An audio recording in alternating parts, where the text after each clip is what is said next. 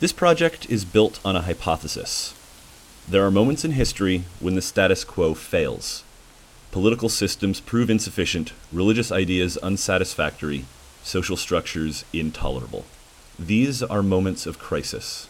During some of these moments, great minds have entered into conversation and torn apart inherited ideas, dethroning truths, combining old thoughts, and creating new ideas. They've shaped the norms of future generations. Every era has its issues, but do ours warrant the conversation? If they do, is it happening? We'll be exploring these sorts of questions through conversations with a cross-section of American thinkers, people who are critiquing some aspect of normality and offering an alternative vision of the future, people who might be having the conversation. Like a real conversation, this project is going to be subjective. It will frequently change directions, connect unexpected ideas, and wander between the tangible and the abstract. It will leave us with far more questions than answers because, after all, nobody has a monopoly on dreaming about the future. I'm Angus Anderson. And I'm Micah Saul. And you're listening to The Conversation.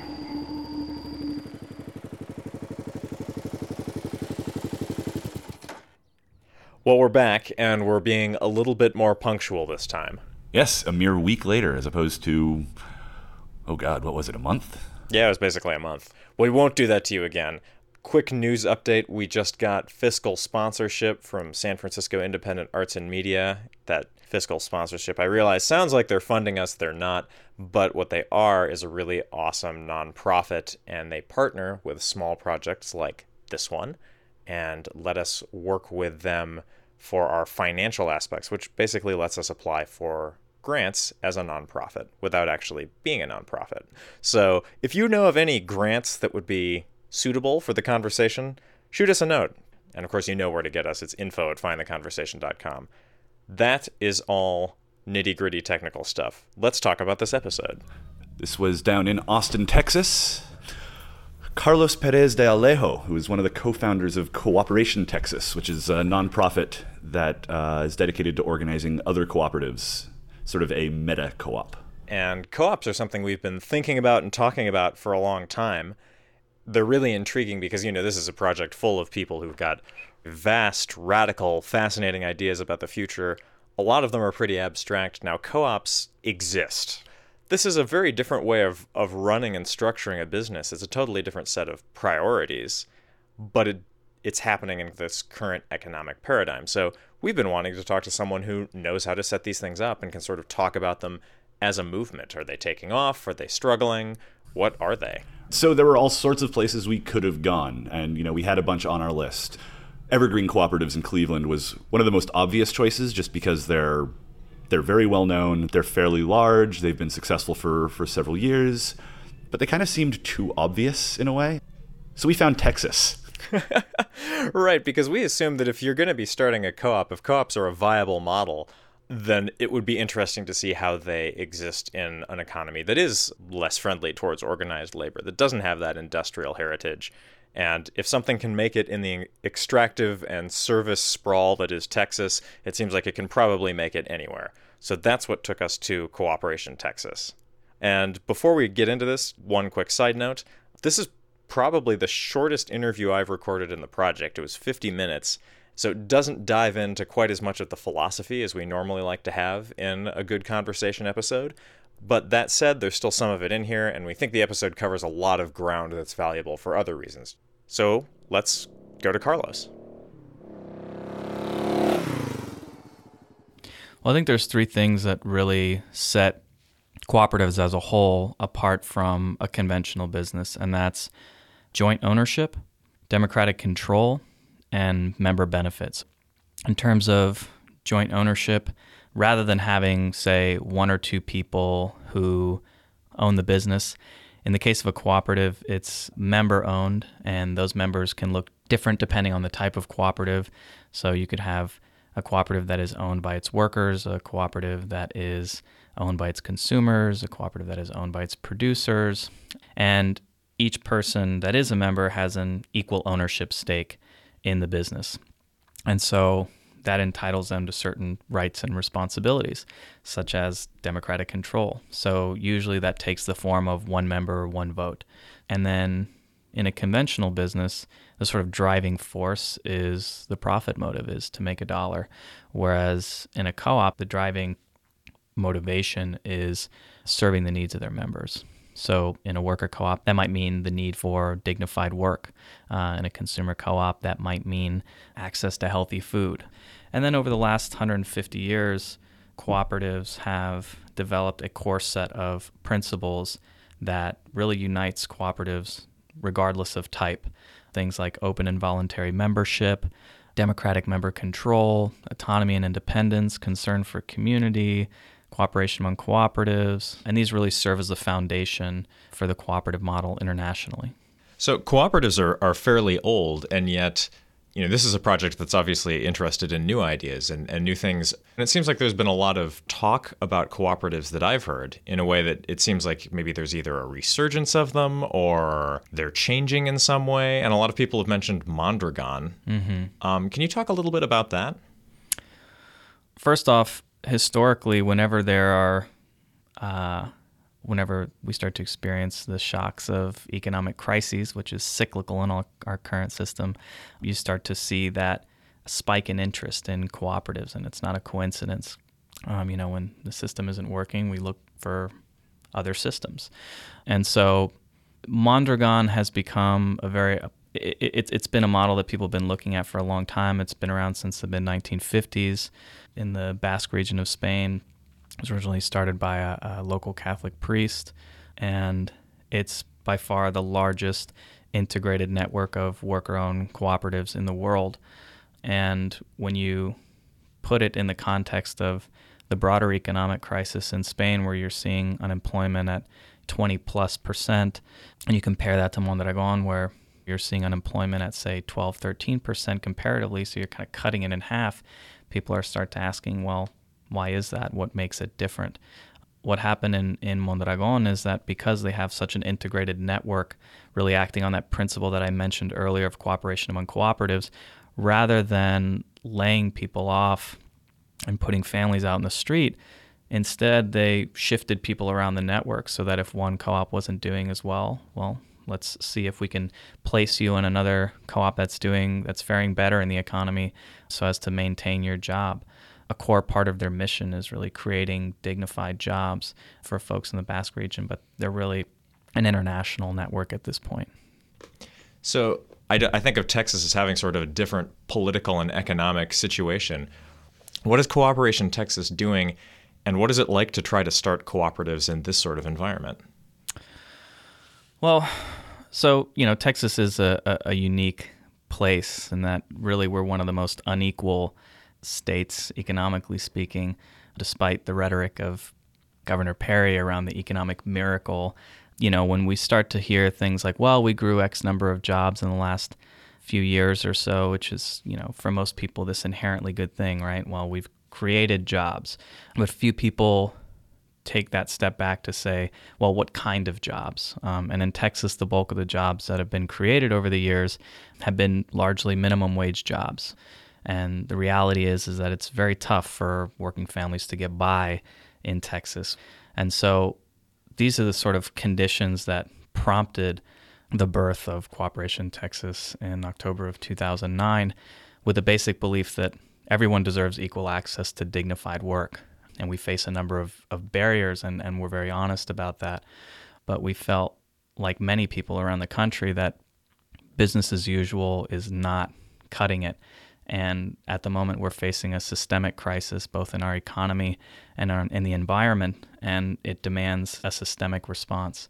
And so we started with the mission of creating sustainable jobs by developing, supporting, and promoting worker-owned businesses. And so we've started to build a small network here in Austin. Our first business that we launched was a worker-owned vegan bakery called Red Rabbit Cooperative Bakery. Just this past year, we launched the first worker-owned green cleaning cooperative in Austin with a group of women who had faced a range of abuses in the cleaning industry, anywhere from low to no pay to, harassing bosses, intimidating workplaces, to now going on and collectively owning their own company. We're in the process of launching the first worker-owned brewery here in Austin. And in the coming year, we'll be working with a group in San Antonio to set up a worker-owned sewing cooperative. A lot of people in this project have talked about our economic situation broadly, but I would like to touch on it again here. What are cooperatives responding to in the bigger economic picture? Well, I think particularly when you look at the current crisis, it's the result of, in a lot of ways, increasing levels of inequality.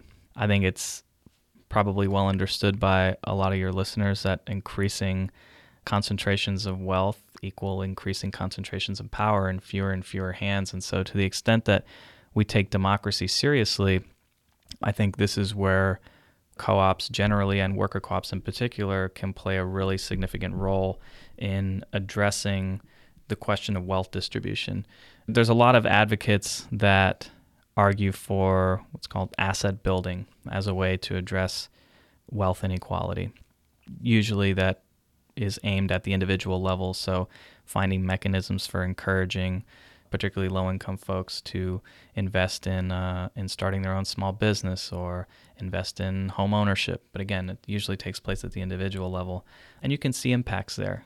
But I think when we're talking about worker cooperatives, for example, rather than having one person start a business and hire 10, 20 people, in this case you have those 10, 20 people collectively owning the business, and so you multiply the impacts that you can have, and at the end of the day you keep those jobs locally rooted, and these workers have an equal stake in seeing that business succeed. What I wonder is, with something like a cooperative, it is so rooted in place, and it also seems like there might be some difficulty in scaling. Can you have a cooperative that, say, grows to the size of Sony and therefore is able to do the sort of massively intricate, multi-layered production process of, say, an electronics firm? Or do cooperatives, just by their structural nature, are they limited to the types of enterprises they can pursue? When people look at the cooperative model, again, particularly worker co-ops, they think, well, that sounds great. I can maybe see that working for 10, 15 people, maybe 20. But beyond that, how do you really take democracy to scale as well, right? You know, we're seeing the limits of political democracy in our country with the size that we have, and again, the distribution of wealth that we have. But I've seen worker cooperatives function with, yes, 5, 10, 15 people. I've also seen them function with 300, 400 people. But I think especially in light of the dual crisis, again, in our economy and the environment, we should be asking ourselves whether we want to grow businesses at that rate or whether we want, these massive companies at that scale.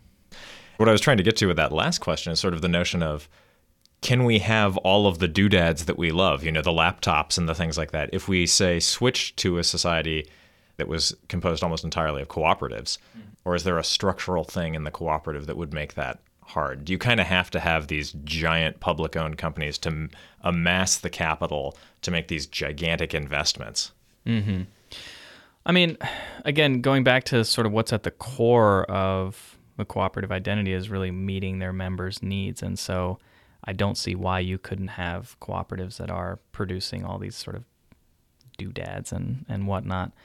I see that as perfectly feasible. Again, I think it's more of a question of to what extent does that production contribute to increasing ecological crises, or to what extent is it extractive and depleting current resources? I mean, these are the kind of questions that we're going to be having to ask ourselves regardless of whether we're a cooperative or not. I talked to a guy earlier in the project named Gabriel Stempinski, and he's really interested in websites that encourage people to share stuff. And he's interested in that for two reasons. One, because he feels that we have a lack of community and that we're atomized as a society, but also because he sees that as a major critique of the current economic system. And listeners have responded to this on the site. And a lot of them have said, this is nice, but it's not a meaningful change. It's still kind of growth-based capitalism. And that's something I wanted to get into with cooperatives as well. So say we restructure and we shift from public companies to cooperatives, but do we still rely on kind of the underlying logic of growth? I mean, is that something that a cooperative really addresses, or does it exist kind of within our current economic system and logic? Yeah, I mean, I personally think that we need to move beyond this sort of grow or die motivation that exists within the current economy. And I think that the cooperative model is suited to addressing those concerns, especially because the co-op model is geared towards serving member needs and not driven by profit at the end of the day. That is something that bodes well for the model in terms of sustainability. Again, it's not to say that there aren't co-ops out there that are unsustainable in some ways, but these are, the sort of no growth questions are things that I think the broader cooperative movement really needs to start talking about in a more active way. I kind of want to get back to the things you were just mentioning, kind of the underlying value assumptions of the cooperative movement.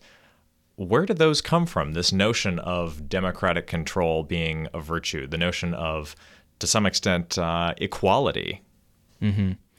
Well, the original cooperative principles were born out of the experience of a group of weavers in Rochdale, England in the mid-1800s who, in this sort of peak of the Industrial Revolution, were facing pretty horrendous working conditions, tried to organize a strike.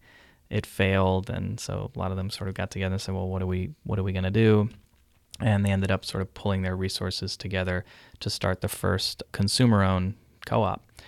Out of that experience, they developed an original set of principles that defined the sort of modern cooperative model. And since then, they've been reshaped through the International Cooperative Alliance, which is, I think, the largest membership-based organization at the international level that unites co-ops. And they've really refined those principles over the last 150 years. They don't come out of this theoretical exercise. It comes out of the concrete experience of what worked for them at the time. You can trace cooperative forms of work back to when humans first put their feet on the planet, but when it comes to the sort of modern cooperative model, people trace those roots back to what they call the Rochdale pioneers. And I'm kind of interested in the values as they contrast with broadly held cultural values about growth and competition. Our conversation's coming on the heels of a conversation I had in New Orleans with Walter Block, who's an anarcho-capitalist. Mm-hmm. I mean, you can't get any more free market. Mm-hmm. I'm trying to imagine our conversation with Walter here mm-hmm. and what he would say. And he would probably go, that cooperative model is a great thing. You guys go and do that. But there are a lot of other people who are going to be doing other models, and you may not be able to compete with them. Maybe we're still living in a culture where the bottom line matters the most. Can the cooperative survive, or do you need a different sort of social mindset, or do you need a regulatory structure to encourage it? Or will they just be obliterated by these giant public companies? I mean, those are real concerns that cooperatives are facing right now, and especially as a result of a lot of the free trade agreements that have been passed over the years and increasing globalization. Mondragon is facing this despite how strong they are and how much of a model they are. The economic crisis hit them, and they're having to compete in this globalized market, which is why they've started to branch out into South America and other parts of the world. So cooperatives are not immune to these things. And so I would argue that while cooperatives need to play a role in making this transition toward a new economy, that we also need to combine our efforts with social movements on the ground in these different places, that we can't do it alone, and we shouldn't be under the illusion that we'll be able to take things to scale to where one day the sort of captains of industry will just hand over the keys to us and say, well, you can have your cooperative economy, you beat us. I don't think the world works that way. What does the world look like if the cooperative model fizzles out and we follow the same kind of economic logic we've been following for a while? Where does that go?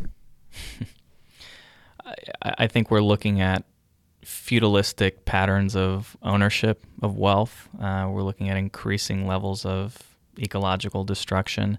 I mean, we have an economy that is a wealth concentrating system, and therefore an increasingly undemocratic system. We have an economy that is based on the idea of grow or die, as I mentioned earlier, on a planet that has finite resources, and so it's a fundamentally unsustainable economy. I don't think that we can stand the current economy for much longer.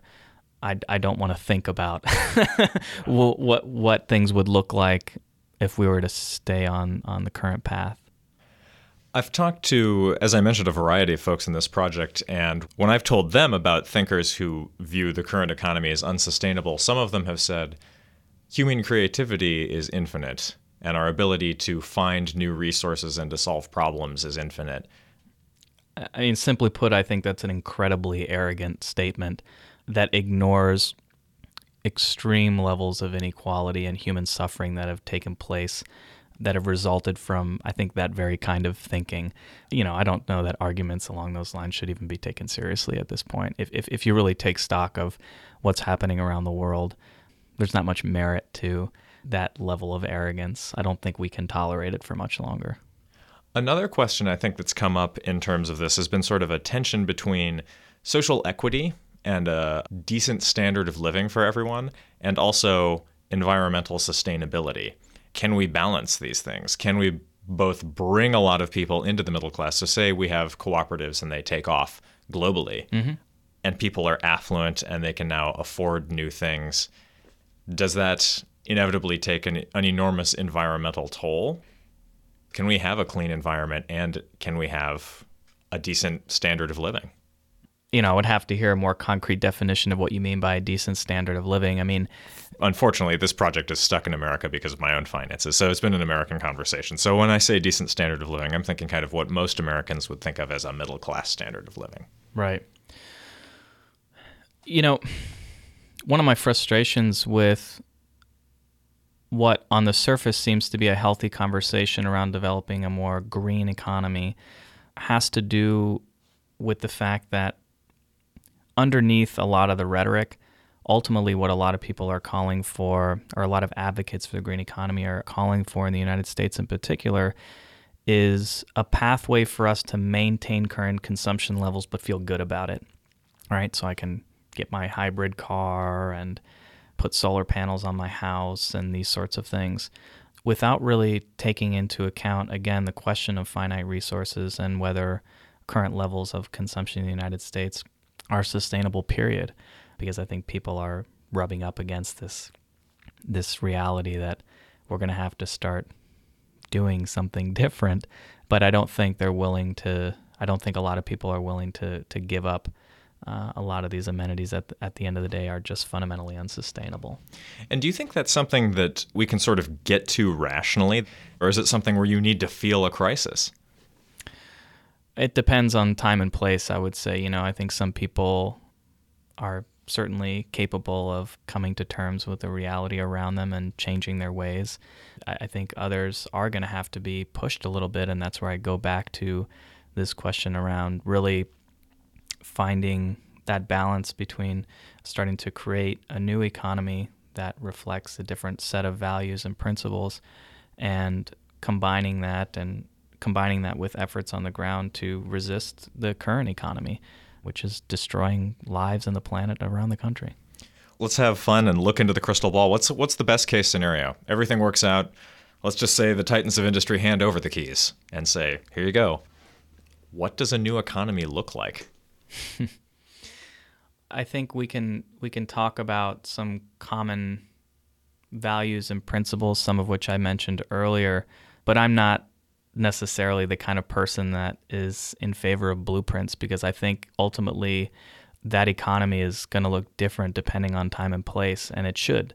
One of the pitfalls that folks ran into, particularly in the Soviet Union and other places, is thinking that we have that silver bullet or this one-size-fits-all model that we can just sort of take off the shelf and apply in X location and everything will be all right. There should be a healthy level of diversity, with a common set of values and principles that are guiding us. I would assume that there would be collective ownership, worker self-management of industries to a large degree, operating on that principle of cooperation instead of competition. But again, I would hope that we'd see a rich diversity of models. A lot of people in this project have talked about the individual. A lot of people have talked about the crisis of individualism. A lot of people have talked about the need for more individualism and the need for more individual agency. And something I always wonder about with the individual, and especially in conversations where we're talking about sustainability and sort of a long-term health, and we're also talking about sort of a collective good in a lot of ways. Can we have the same sort of individual agency that we've come to really expect, I think, in democratic societies, and also manage sustainability questions? Or do they involve a level of collective thinking that will necessitate us giving up some of our sort of individual liberties? It's a big question. I think to the extent that we're serious about individual freedom, we can't have that conversation in any meaningful sense without talking about liberation on a broader scale. How do you have a conversation between people who are saying, we really need to kind of zoom out a little bit, look at these larger issues and say, think of your individual freedom relating to these bigger problems, and then have a conversation between them and people who say ensuring the greatest amount of individual freedom and looking at people as atoms will ultimately result in a better common good. But that common good can't really be looked at as a thing or structured, because then you're getting too authoritarian and too inefficient. Mm-hmm. Well, I mean, frankly, with some of those people, it's just not worth having a conversation. I think I've had multiple conversations with staunch libertarians that have been completely unproductive. And frankly, I'm not interested in wasting my time in a lot of the in having that conversation with some of those folks, because the ideological blinders are so thick that it's not an honest conversation. It's about scoring points or talking past people, and it's just not productive at the end of the day. The same logic that goes into this sort of individualist framework is the same that fed into neoliberal policies that have been completely destructive of economies. You look at places like Chile, you look at the United States, you look at Mexico, where this logic has led us historically, and I think it has very little foundation to stand on. You look at the period of the robber barons in the U.S. and what led to having antitrust laws and all these sorts of things. I mean, this is the same kind of logic that fed into these historical periods where I don't think many people would like to go back to. So I'm not looking to convince them is my point at the end of the day. And so if we're interested in a broader value shift, does that happen through conversation with other people, or does it happen through other means? Well, I mean, when you think about it, people are turned on to new ideas through a variety of channels. So for one person, it might be a movie that turned them on to a new way of thinking or acting. For other people, it might be a book or an experience or a conversation. There's a whole range of areas that we need to be engaged in to have that kind of culture shift. And so here at Cooperation Texas, we not only develop worker co-ops, but we also go out into the community and talk, give presentations and workshops at churches, schools, community-based organizations. We put out educational materials in English and Spanish. We try and engage all kinds of different communities on these conversations. And so I think it's going to have to happen at multiple levels. But I don't think there's any kind of silver bullet or one-size-fits-all. We really have to start thinking about all these different ways that people engage new material and start to speak in a way that resonates with people. Do you think this is a moment that is particularly crucial? I mean, I think it is a critical moment in our history, and particularly given the crises that we've been talking about, people in times of crises are more open to a different set of values, a different set of ideas, and to the extent that we're capable of engaging that, now is our time, I think. Again, more and more people are talking about the kind of questions that we're discussing around new economy, thinking differently about our political systems, all of these questions.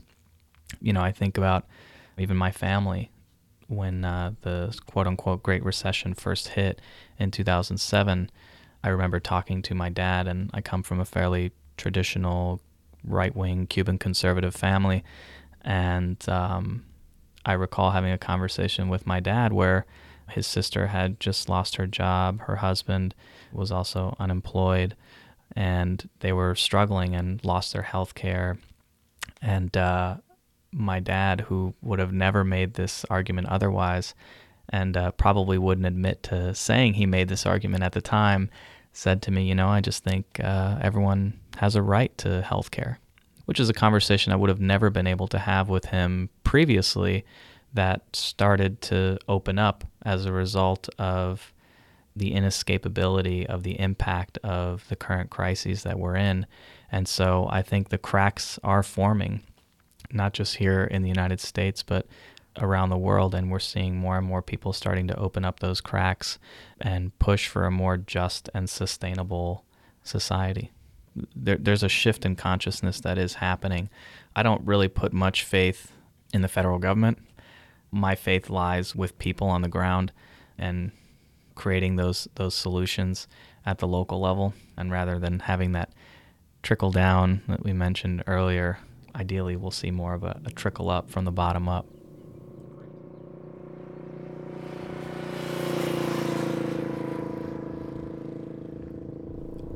I think the best place to start here is talking about conversation, especially coming right on the heels of Walter Block's conversation. Carlos's talk about conversation is important to look at.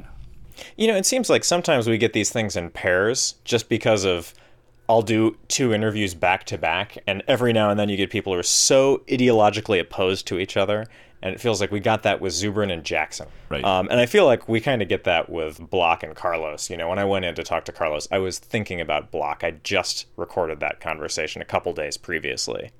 And the question being, is the interesting back and forth only possible as we talk about the 2 episodes ourselves, or would there be an interesting back and forth if we took both of those guys and put them down at a table next to each other? And Carlos would argue that there's just no point to putting them at a table together, that they could not talk to each other. Nothing practical would happen. So let's break this down a little bit more, because we're the great optimists, apparently. We still believe in conversation to some extent. Why is it impossible? What makes this such a difficult thing to bridge? That's one of the fundamental questions of this project as a whole. I think it comes down to they're both operating in different realities with a different set of facts and a different set of underlying assumptions. And even though they may share the language between them, they probably mean fundamentally different things, right? So Walter Block claims that if you boil his ideas down, the root of it all is non-aggression. Mm-hmm. I think Carlos would probably say, yeah, non-aggression, that's great. Non-aggression means very different things between them, in the same way that non-aggression means something very different for Walter Block and Lawrence Torcello, or Walter Block and Francione. The words themselves just mean different things. So I kind of understand where Carlos is coming from when he says that it's not worth it for them to talk. I don't like it. But I certainly understand why he says that. Well, it's interesting because Carlos, he's not an ideologue in any way, right? He's willing to try different ideas. And so Carlos seems like he really has a deep appreciation of conversation, but that there needs to be some sense of back and forth, that ideas need to not be all fixed in advance. And I wonder if Block feels exactly the same way. So I wonder if both of them would look at each other and go, boy, I sure wish this person was open-minded so I could have a conversation with them. I think that's probably true. Now, is that false parody? Everyone says we would love to talk to someone open-minded. Of course, we all mean something different when we say that. How do we determine if someone else is being utterly dogmatic and they can't have a conversation with anyone? Or, on the other hand, how can we figure out if it's us being dogmatic and our blinders are on so thick that we feel that no one else can have a conversation when really that's a problem within ourselves? It seems like the difficulty we have is, of course, teasing out who is truly open-minded to conversation. If suddenly we're having to look at ourselves and question, if we are as open-minded as we think we are, are we even operating in the same reality? Do we know what facts we're working with at that point? Is that maybe part of it? If we were to put Carlos and Walter Block at a table together, are we putting 2 people at a table that are going to be just drawing from a different network of facts, just fundamentally different truth? Which is daunting, right? Because I imagine if you actually were in that scenario, both of them would have armies of books and articles and studies that they could cite. And that feels like that gets us back to this problem we've been dealing with for so long, which is complexity. So maybe part of the issue that we run into in this project is that conversation becomes difficult because we have multiple realities backed up with their own sets of internally validated facts. And if you want to actually start breaking those apart and going, okay, well, some of these are really wrong, then you have to have an enormous amount of time and knowledge because these issues are really deep. There's a lot of literature out there. A lot of it's bad. A lot of it's contextualized in strange ways. A lot of it's misquoted. So if we're going to start judging which facts are valid and which facts are not, I mean, you could spend the rest of your life doing that. And maybe that's why these different universes all live. And maybe that's why we can't tell who's open-minded and who's not, because we can't even get the facts lined up. This would drive a scientist nuts. They would say there's one set of facts. As much as it pains me to say this, scientific reductionism only gets you so far. And a lot of these things that we're talking about are humanities things, right? Or Exactly. Or social science. You know, you can't subject it to the same sort of empirical tests that you would physics. You know, and that leaves us at a point of where we're looking at discourse. So if we're looking at discourse, does that take us back to Carolyn Raffensperger? Interesting. Keep going with that. What do you mean? So I'm thinking of that point where she left us and she said, you know, I'm interested in a lot of these other ideas, these ideas of people who I don't necessarily agree with. But she said, I don't need to have the conversation with them. And that was, I mean, at the time, I remember we talked about, like, is this deeply, deeply cynical? Does this mean that in our collective effort to talk about a better future, we're always condemned to it degenerating into a lobbying battle between a bunch of ideologues who have no common ground and are just sort of trying to pummel the open-minded middle? And I feel like we're looking at this question anew. With a year between then and now of talking to other people, so maybe we have a different perspective now. Maybe we're ready for Raffensperger's cynicism? Realism? Well, there are a lot of little details we could talk about cooperatives, but I think we've just talked long enough about conversation, and I think that's a pretty good place to leave it. The next conversation is a monster, and I have hours and hours and hours of material to edit. It's with Chuck Bowden. He's the author of Murder City. He spent a lot of time in Juarez, and we are going to talk about what the future looks like when you're looking at it from one of the most violent cities on the planet.